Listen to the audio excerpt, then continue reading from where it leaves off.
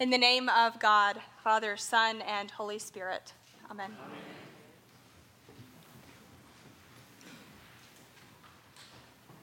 I find it quite fortuitous and also a bit challenging and unfortunate, if I'm being honest, to be confronted with Jesus' parable of the rich fool this morning, on the heels of a season in my life during which I probably spent too much time and too much energy searching for and buying things to furnish a house, so it could be precisely what the rich fool wanted his life to be: a place to relax, to eat, to drink, and be merry.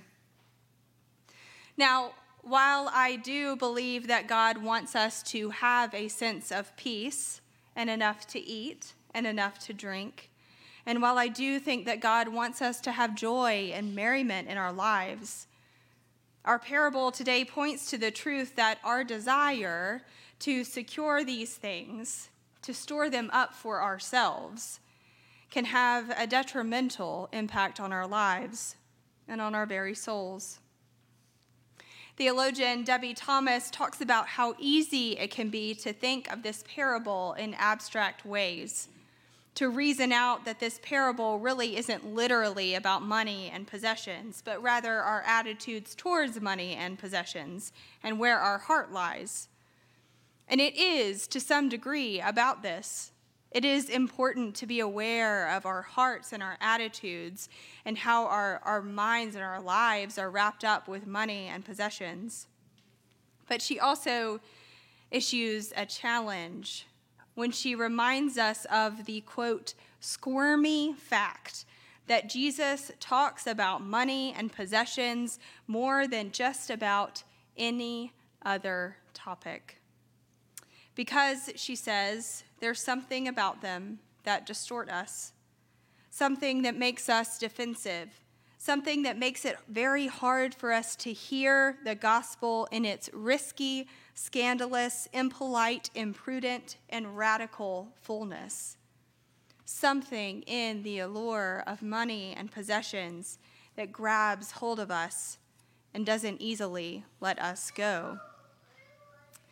And this reality is most fully captured, I think, in Texas artist James Jankneck's oil painting of this very parable. In his painting, there are two houses, one big and one small.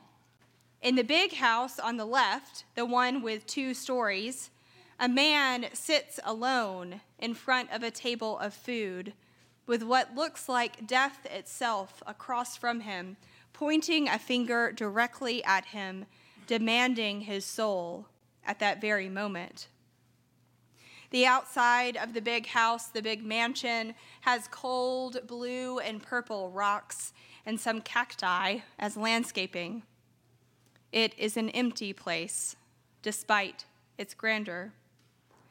In the other house, the smaller one, the one on the right, there is only one room depicted, and there's only one story.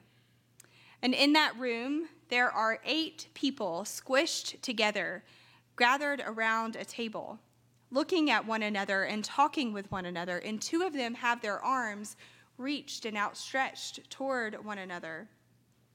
You can sense the connection and the fellowship of those gathered. Every ounce of space in this house is taken up by people who have come together to be around a table and share a meal. The lighting is warmer, and outside the house there is green grass and a tricycle and a doll, signs of young and abundant life. The stark difference between this man sitting alone in his mansion and this community gathered together in this small house points to a truth that Jesus is trying to get his followers, trying to get us to understand.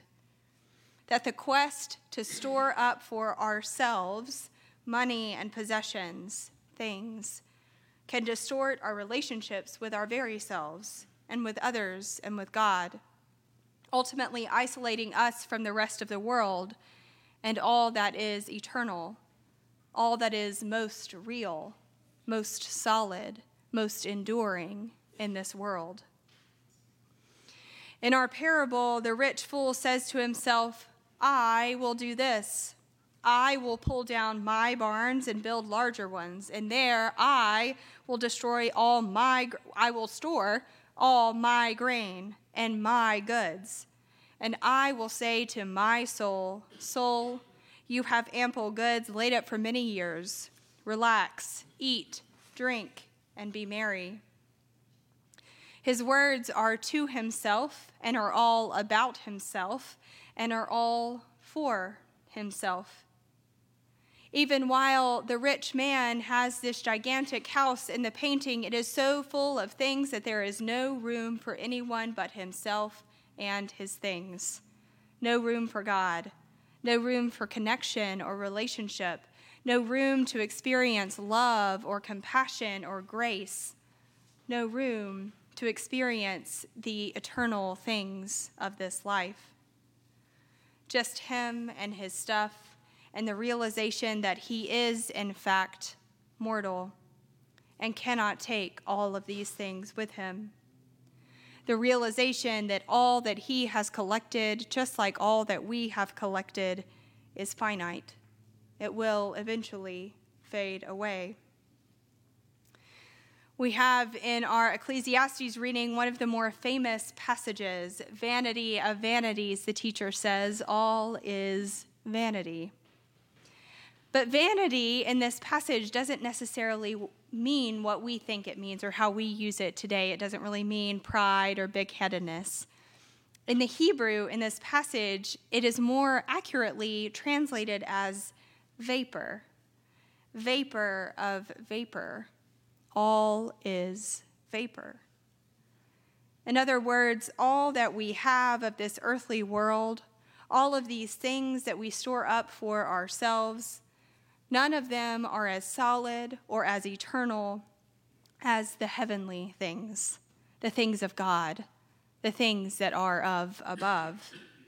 Things like connection and compassion and grace and forgiveness and love, all of which we experience in relationship with God and with one another. But we have to be in those relationships in order to experience these eternal things. And so in order to forge and build these relationships, those relationships that are of above, that are the very stuff of the kingdom, Jesus is calling us out of ourselves and out of the isolated mansions we have built for ourselves into a new way of being in the world, the way of being rich toward God.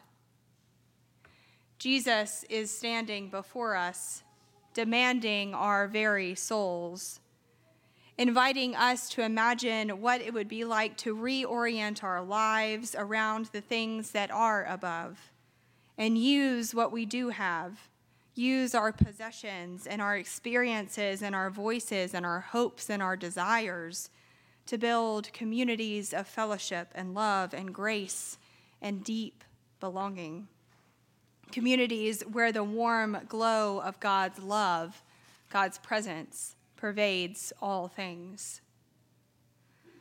So on this day, step out of whatever mansion you have built for yourself, whatever mansion you are isolated in, and set your mind and your heart and your soul on things that are on and from above, on the very stuff of the kingdom, on love and peace and patience and kindness and goodness, on forgiveness and compassion and understanding, on belonging, on deep connection with another, the kind of connection that reminds all of us that God, the Holy Spirit, lives and moves in and around and through each and every one of us, each and every day.